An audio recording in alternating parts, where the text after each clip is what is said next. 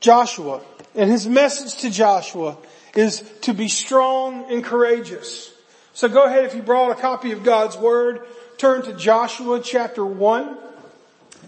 If you don't have a Bible, there's one in the pew for you. And there will be notes on the Bible app if you have access to that, as well as there will be points on the screen. Let's pray. God, thank you so much for what we've already experienced in worship thus far. And I cannot wait to dive into your Word, to see the treasures that lay within its depths. Lord, may you be with us this morning, for it's in your name we pray. Amen.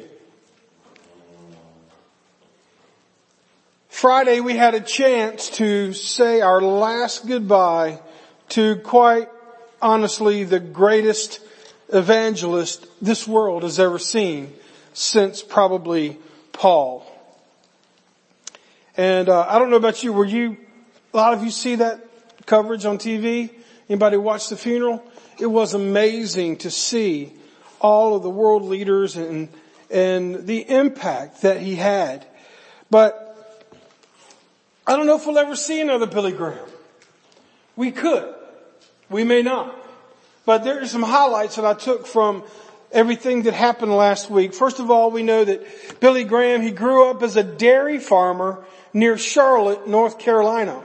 Matter of fact, if you ever go to the library that you've seen on the news this week, right as you walk in the door where that big cross is, there is a cow that kind of mimics the first cow that he milked. I think her name is Bessie maybe, but it's like one of those animatronic things. Those things always creep me out, but anyway, it's pretty cool that you see this cow, and he came from such humble beginnings.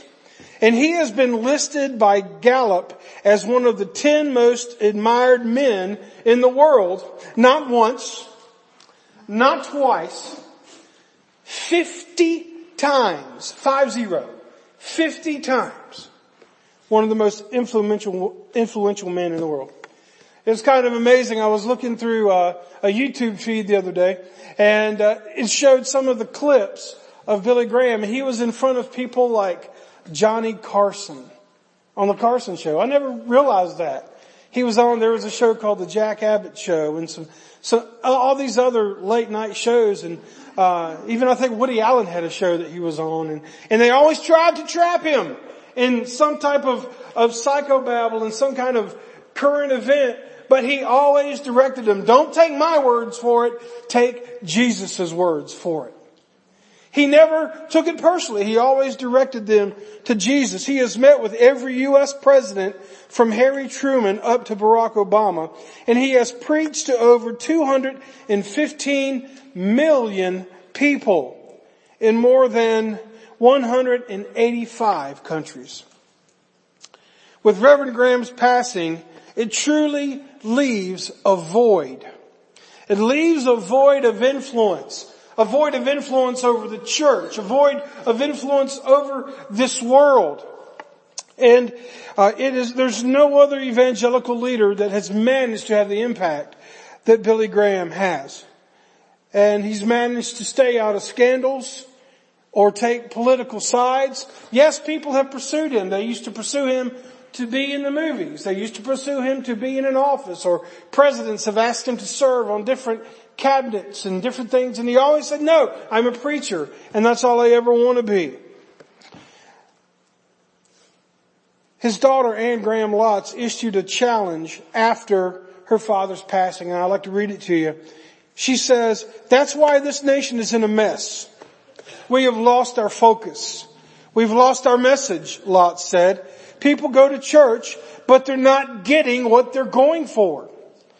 We are so divided. There is so much anger, so much polarization, and Jesus is the answer. She says, I'm praying that Daddy's death will be something that would shake the church. She said in one moment, she said that this is a shot across the bow for today's church to wake them up. And she says, you can't leave it up to Billy Graham to share the gospel anymore. You see, that's our privilege. That's our responsibility, she said. And I'm praying that this will be a wake-up call, and they will wake up, talking about the church and Christians, that they will wake up and will have that old-timey people would call an awakening just a great revival of people who put their faith in Jesus and go out and share it with others. She is absolutely correct. God has used her father in ways that we cannot comprehend. I can only imagine what heaven was like when he entered in. I can only imagine what heaven is going to be like when we get there and we see him. But his passing has called all of us to stand up and to stand in the gap. And it wasn't just because Billy Graham's death has brought that to our attention, folks. The call has always been for the church to rise and be of influence. It's not that the culture should shape us, but that we should shape culture. And so in any organization, whether it be a church, work, whatever kind of organization you want to think about, when a leader passes, it offers another opportunity for someone else to stand up and to establish themselves as leaders. Our world has lost a dear leader. Even in our church here, in the last 5 years, we have lost dear leaders that were charting the course for this church. And they are gone. We must be honest with God and honest with ourselves. There is a void, and this is a time today for all of us to bond together, to pull together, and to remember our focus and get to work. A similar situation happened with Joshua. Joshua had basically interned with Moses for 40 years. And then Moses passes right before the Israelites reach their promised land. And Joshua stepped in. Joshua said yes. And check this out. God promised to provide the power. Let's take a look at it this morning. The first thing we see is that God called Joshua to lead his people to a place he prepared for them. To a place that he prepared for them. Some of the key words in this verse.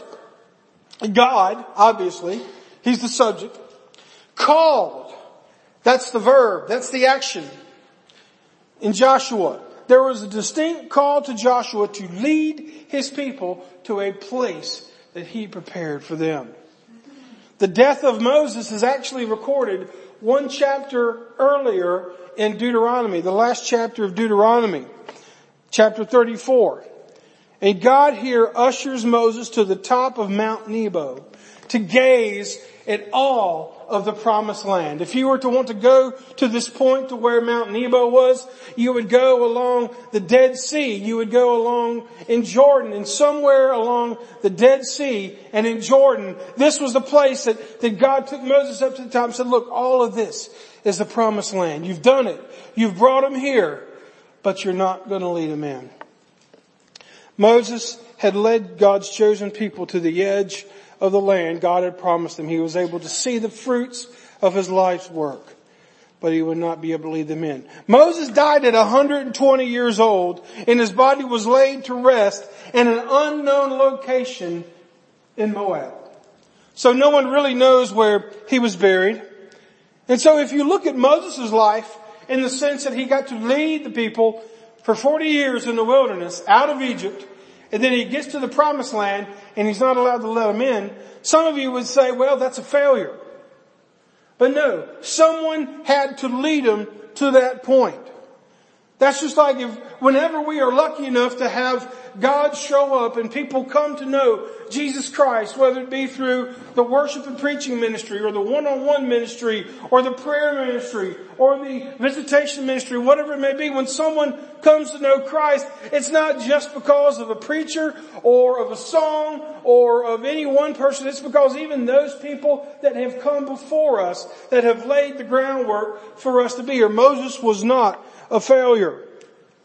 God took the stuttering, self-conscious man that Moses was and used him to take his people out of slavery, to establish God's law, which were the 10 Commandments, and prepare Joshua to lead them the rest of the way to the promised land. And this is what God thought about Moses. In Deuteronomy 34 verse 10 it says, there has never been another prophet in Israel like Moses, whom the Lord knew face to face. And then all of a sudden, God calls Joshua out of the bullpen. Now, we can go so many directions with this story. But one thing that we see is that a lot of times Moses is representative of the law. And the law means the Ten Commandments. The Ten Commandments, the purpose of the law is to show us where we are wrong. And so the law can convict us, but the law cannot save us. And so we see in Moses' life, he gave us the law, and then Joshua came to lead them to the promised land. Do you know what another translation of Joshua is? Jesus. Moses set up the law, but Joshua is leading them into the promised land. Just as Jesus is going to lead us into our promised land. Let's read verses 1 through 5 of Joshua chapter 1. It says, after the death of Moses, the Lord's servant, the Lord spoke to Joshua, son of Nun, Moses' assistant. He said, Moses, my servant is dead. Therefore, the time has come for you to lead these people, the Israelites, across the Jordan River into the land I am giving them. Moses had the Red Sea. Joshua has the Jordan River. He says in verse 3, I promise you what I promised Moses. Whenever you set foot and wherever you set foot, you will be on the land that I have given you, from the Negev wilderness in the south to the Lebanon mountains in the north, from the Euphrates River in the east to the Mediterranean Sea in the west, including all the land of the Hittites. No one will be able to stand against you as long as you live. Here's the promise. For I will be with you as I was with Moses, and I will not fail or abandon you. We see here that God specifically called Joshua. All of his life experiences, all of his training led him for leading the people in this moment. And also we see that it was God's timing. It was God's timing. Matter of fact, it was about 39 years that it took for the Israelites to wander in the wilderness. And if you ever looked at a map or seen the route that they took, you will notice that over the 40 years, it was a circle. They kept running in circles in the wilderness until finally it came time for them to get to the promised land. The generation that rebelled against God, they had died and moved on. And now these children and grandchildren that had heard the stories about what had happened, they are finally able to inherit what was going to be the promised land that was promised to Abraham. And then it says, God spoke to Joshua. This is huge. God spoke to Joshua. How many times in the Old Testament did we see where God was able to speak to someone and them live to tell about it? He came to Moses, but it was in the form of a burning bush. In the Mount of Transfiguration in the New Testament, he comes to Jesus, but it's not God himself. They're seeing basically a reflection of him. They can't look at God straight on because he is so holy and he is so just. He says in verse 2, my time has come for you to lead the people. Notice that when God is calling you to do something, folks, you think it's in your timing, but it's in his. It's in his. Yes, we like to be the captain of our own ships. We like to say that we're self-made people. And we do our best to put all of our ducks in a row. But sometimes the timing is just not right. When you want something to happen and it doesn't happen, it's not God's timing. And God speaks today through his word just as he spoke to Joshua. And God is calling you and I today to lead those you have influence over. And let me just say this side note so you don't think that this is just a message for preachers or deacons or Bible study teachers or someone that has a position to where they have to lead. I love the way John Maxwell puts it. He says, leadership is influence. So, if you think this message is not for you, let me ask you this. Is there anybody in your life that you have an influence on? Anybody? Does everybody have somebody that they can influence? I'm just wondering. Children, friends, come on, raise your hand. Come on, we're going to be interacting with you. Oh my goodness, preacher, I'm tired, alright? We're not a hand-raising church, if you know what I mean. Okay, but just for the sake of this, let's all agree that all of us can influence somebody, which means all of us are leaders. All of us are leaders, whether it be in our job, in our family, with our friends, in this church, or wherever it may be. This is not a message for preachers. This is a message for everyone. And we see that Joshua is ready. God called Joshua because he was ready. Matter of fact, if you go back and look when they first scouted the promised land, Joshua and Caleb, out of 12 spies that came back and said, everything was so beautiful, but the giants were there and they were too powerful and we can't overtake them. 10 of the spies said that, but not Caleb and not Joshua. They said, let's go get them. We've got God on our side. Let's go get them. But they didn't, because they'd rather believe the 10 chickens than the 2 bold warriors for God. He calls Joshua to lead his people. Lead these people across the Jordan River into the land I am giving him.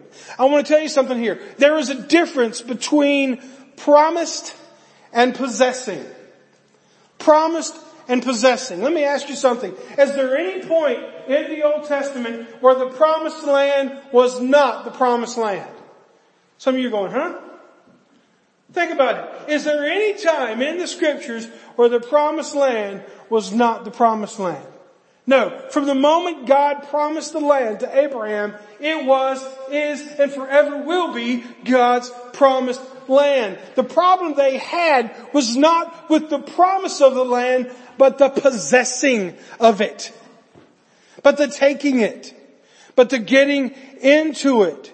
And there is a difference between promised and possessing. It says in verse 3, I promise you what I promised Moses, wherever you set your foot, you will be on the land I've given to you. Possession is the theme of this book. The land that God has promised. And here we go again. They are at the door of the promised land, yet they have yet to possess it. Folks, God's word is filled with promises. God's promise to give you the life that He has created you to live. And if you are not living the promised life, it is because you haven't possessed it. And if you haven't possessed it, it's A, because you are not a Christian, or B, you are too lazy to get it. The possession is in our effort. God promises us life. God promises us His Word. God promises us how to live and how we can have an effective, fruitful life. But yet we get too consumed with ourselves. How do we possess these promises? It's an ugly word that nobody likes to use. The O word. Obedience. Obedience. Joshua was ready to be obedient and to be a leader for God. My question is, are you? It says in verse 5 that he prepared for them a work. When God prepares something for you, we also see that He invites us to join Him. And here's the thing, folks. If God is leading you to step up your spiritual game, if God is leading you to be a closer walker with Him, if God is leading you maybe to do something for Him, to be more vocal in your faith, to step up and do something either in the church or with a group or whatever it may be, check this out. Because of this passage, we see that God always protects what He prepares, and He provides for what He promises. God always protects what He prepares and provides what He promises. Tristan. Thank you. If God is calling you to something, understand He is with you in it. It may be scary. It may not make sense, but I'm going to go ahead and tell you what. Have you ever been in one of those situations where you're weighing two options and you pray about it and you know the one that doesn't make sense is always the one that God wants you to do? Because that takes faith. That takes dependence. The second thing we see is that influence requires strength, courage, and determination.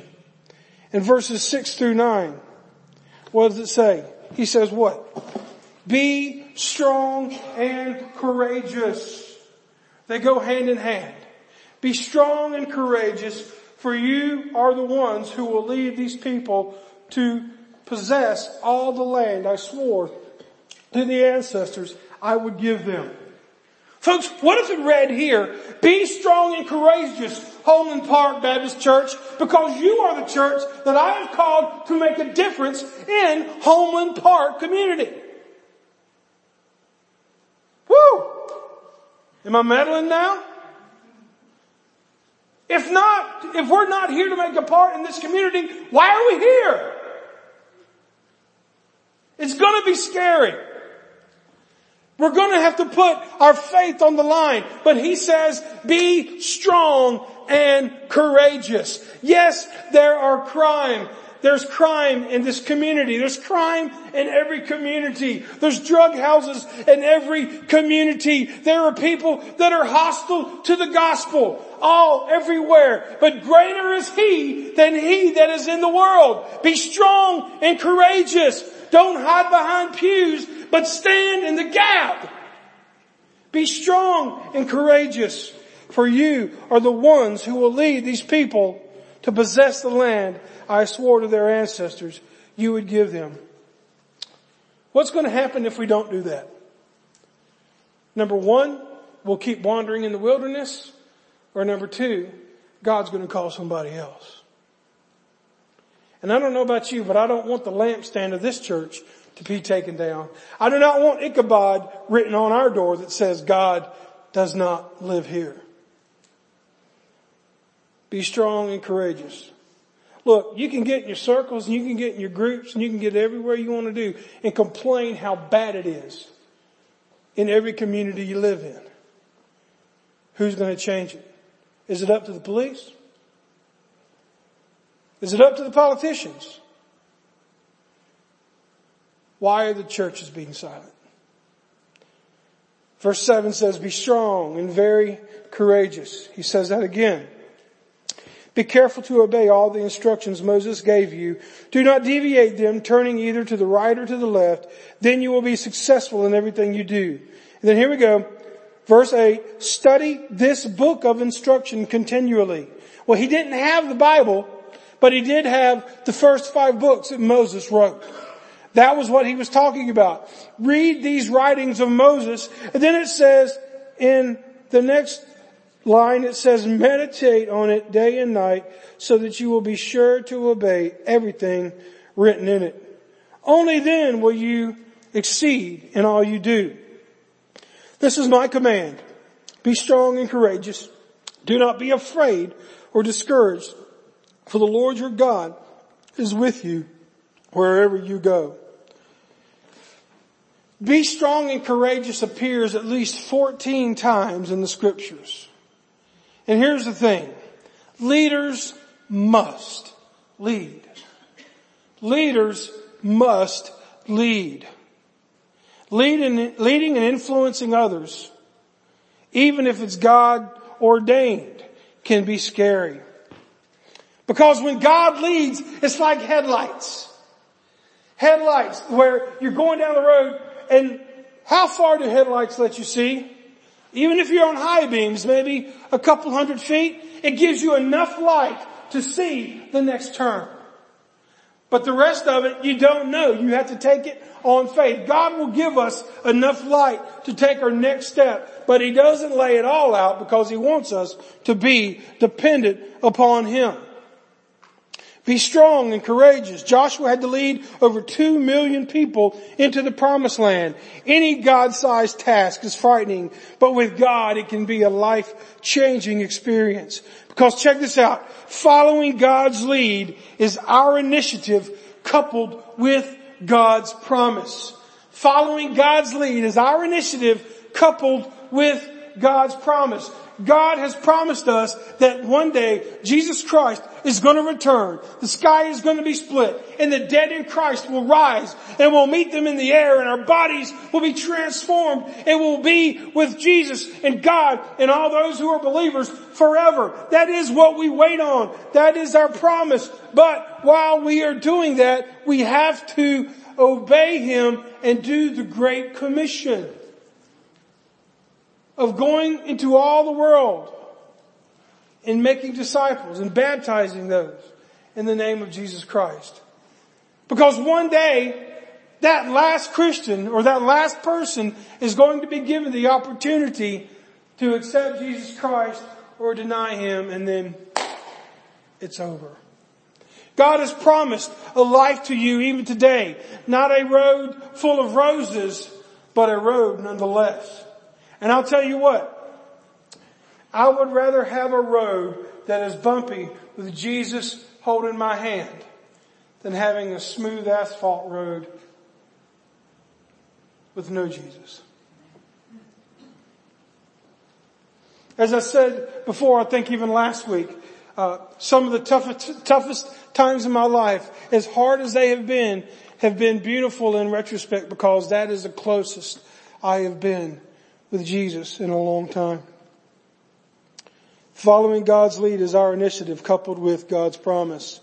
Godly influence requires us to follow God's instructions. If you look back in your scriptures, you're going to see verse 6 says, be strong and courageous. Yet verse 8 says, study the book of instruction continually and to meditate on it. And he says, do not deviate.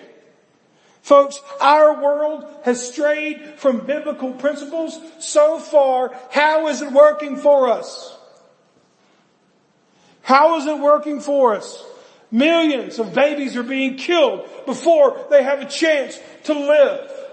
Millions of lives are getting destroyed because they think they have a better way to use their bodies toward sexuality and loving one another. Christians think it's okay to sit in their ivory towers and study the scriptures while the world around them burns and goes to hell.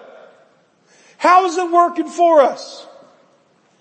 Deviating from the left or to the right. That person that was raised in the church and they get old enough to understand their faith and they walk away from it. How is it working for that person? Folks, I have based my life on the Bible and Jesus Christ, and although I'm a pastor, I am not perfect. But I've learned this, and you'll probably agree with me. When I do what the book says, it works. And when I don't, it doesn't. And it ends badly. What causes us to drift in our spiritual walk? I found this article, and I thought it was really enlightening, by Chris Russell. He's a pastor at Veritas Church. What causes us to drift? Number one, out of control schedule. If Satan cannot get you through immorality, he will make you so busy that you have no time for your family, and especially no time for him. Another way we drift is we put our affections on something else, on someone else. What did God say? You should have no other gods before me. He's saying that we get idols in our lives. Sometimes in our discouragement, we turn away from the Lord. Sometimes when we have all that we need and everything is going great, we feel like we don't need Him. And then sometimes there are those parasitic sins. You know, those sins that control you and it seems like they will not let you go. Just remember, my friend, He is a chain breaker.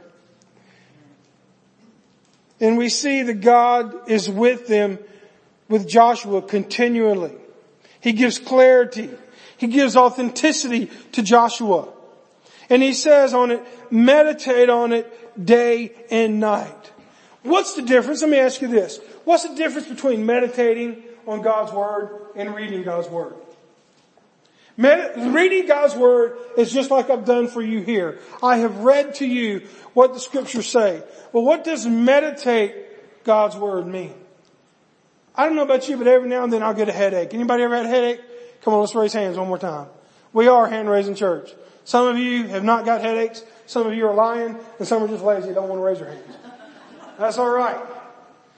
Churches are filled with lying, lazy people.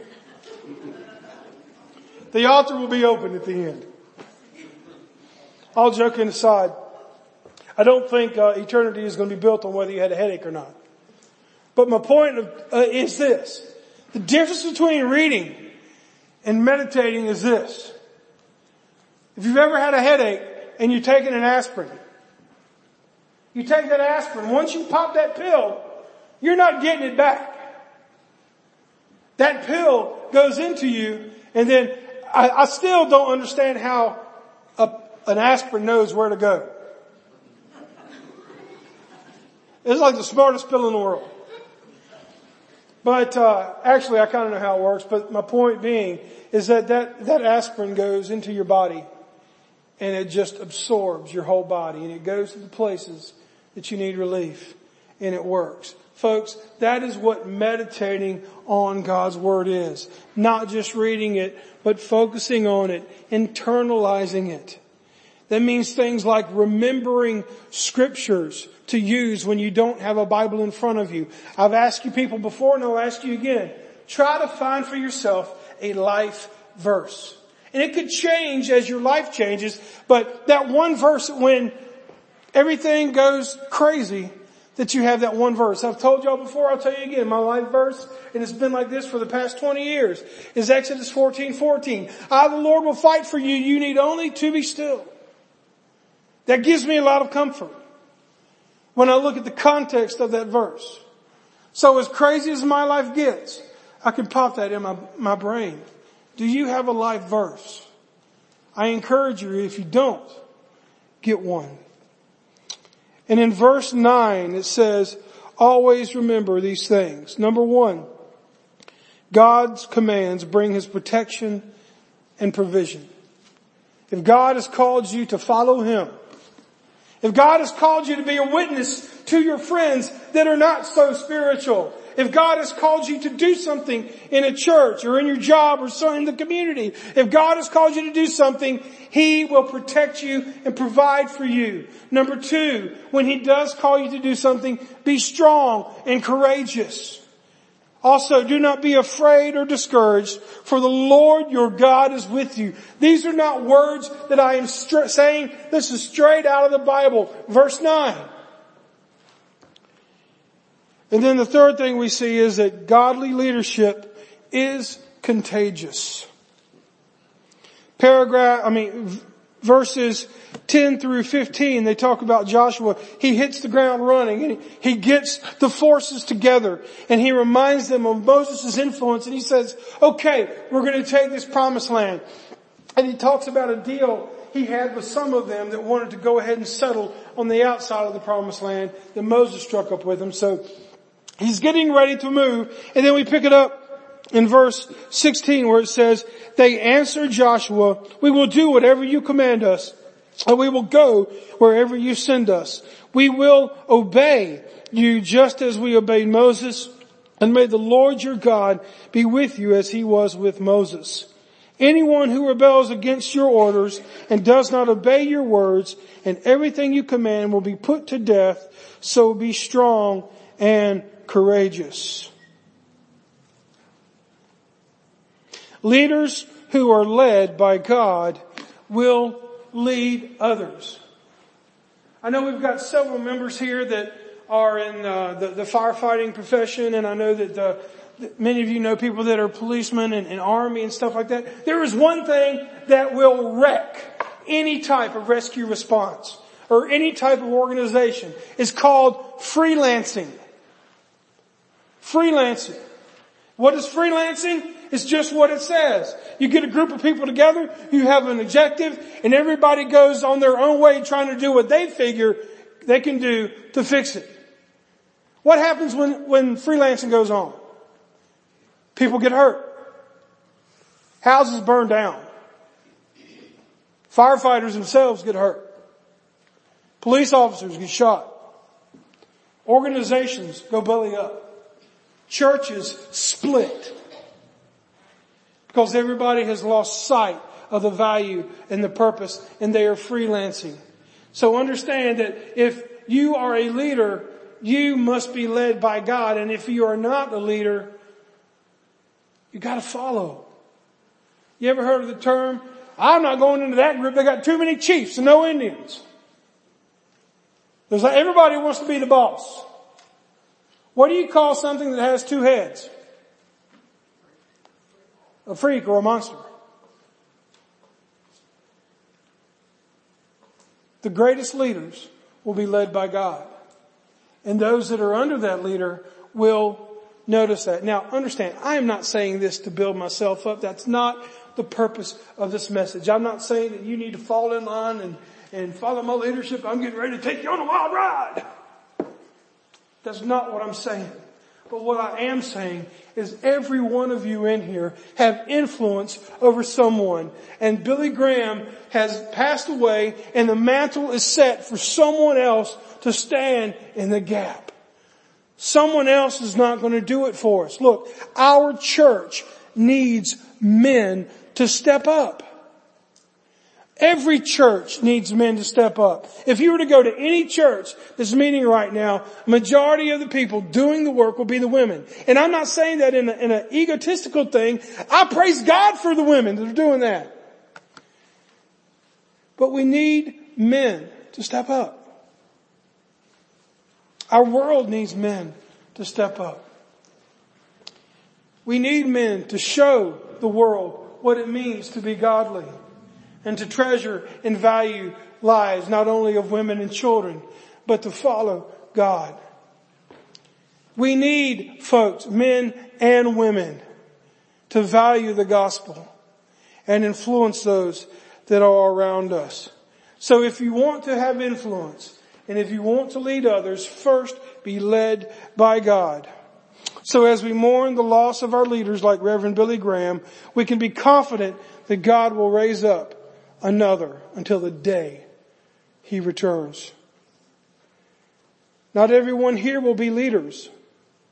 However, everyone will have influence over somebody. The world needs leaders. Your family needs leaders. I talk to couples a good bit. And a lot of times the men have no clue of this fact.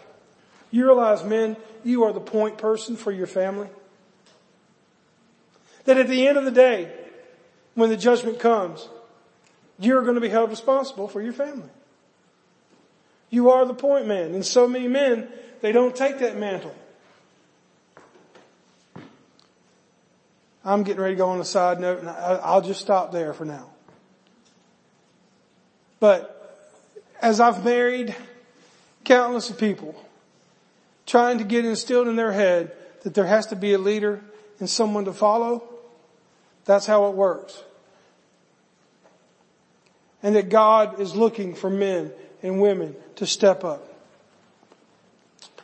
Have faith and remember the leaders who are led by God will lead others. Let me ask you something. What is your promised land? Men, what is your hope for your family? What is your hope for your children? Women, what is your hope for your husband or your family or, brothers and sisters or those that you have influence over? What is your hope for your job? What is your hope for this church? What is this promised land that you feel like God is calling you to do? My next question would be, what in obedience are you doing to make that happen? Because if God has given you a vision for your family, and God has given you a vision for your church, and God has given you a vision for your surroundings, understand that He is with you. He will protect you, and He will provide for you. All you need to do is be obedient. Jesus has promised He is returning, so let's take Him at His word. It's time for us as leaders to rise. So be strong and courageous in your influence. Let's pray. God, thank you so much for this message this morning. And it is my prayer that if there is someone here today, first and foremost, that doesn't know you as your Savior, their Savior and Lord, that, dear Heavenly Father, they would understand that they are a sinner in need of saving. That they are no longer needed to be in bondage by the chains of sin. The Lord, you can set them free. That is why you came to die on the cross for their sins. Maybe there's someone in here that does feel the call to be a leader in their family, in the church, in the community, or wherever it may be. And they want to make that known. They want prayer. They want support. May they come to the altar and pray, or they can speak with me or talk with somebody about that. Or maybe someone wants to join this church or be baptized, Lord. They can lead in that way of saying, I want to be a part of what you're doing. God, I thank you for your word. And I thank you that Joshua has showed us what it looks like to take up and step up when a leader dies. I pray that our world will do the same. For it's in your name we pray. Amen. Would you please stand?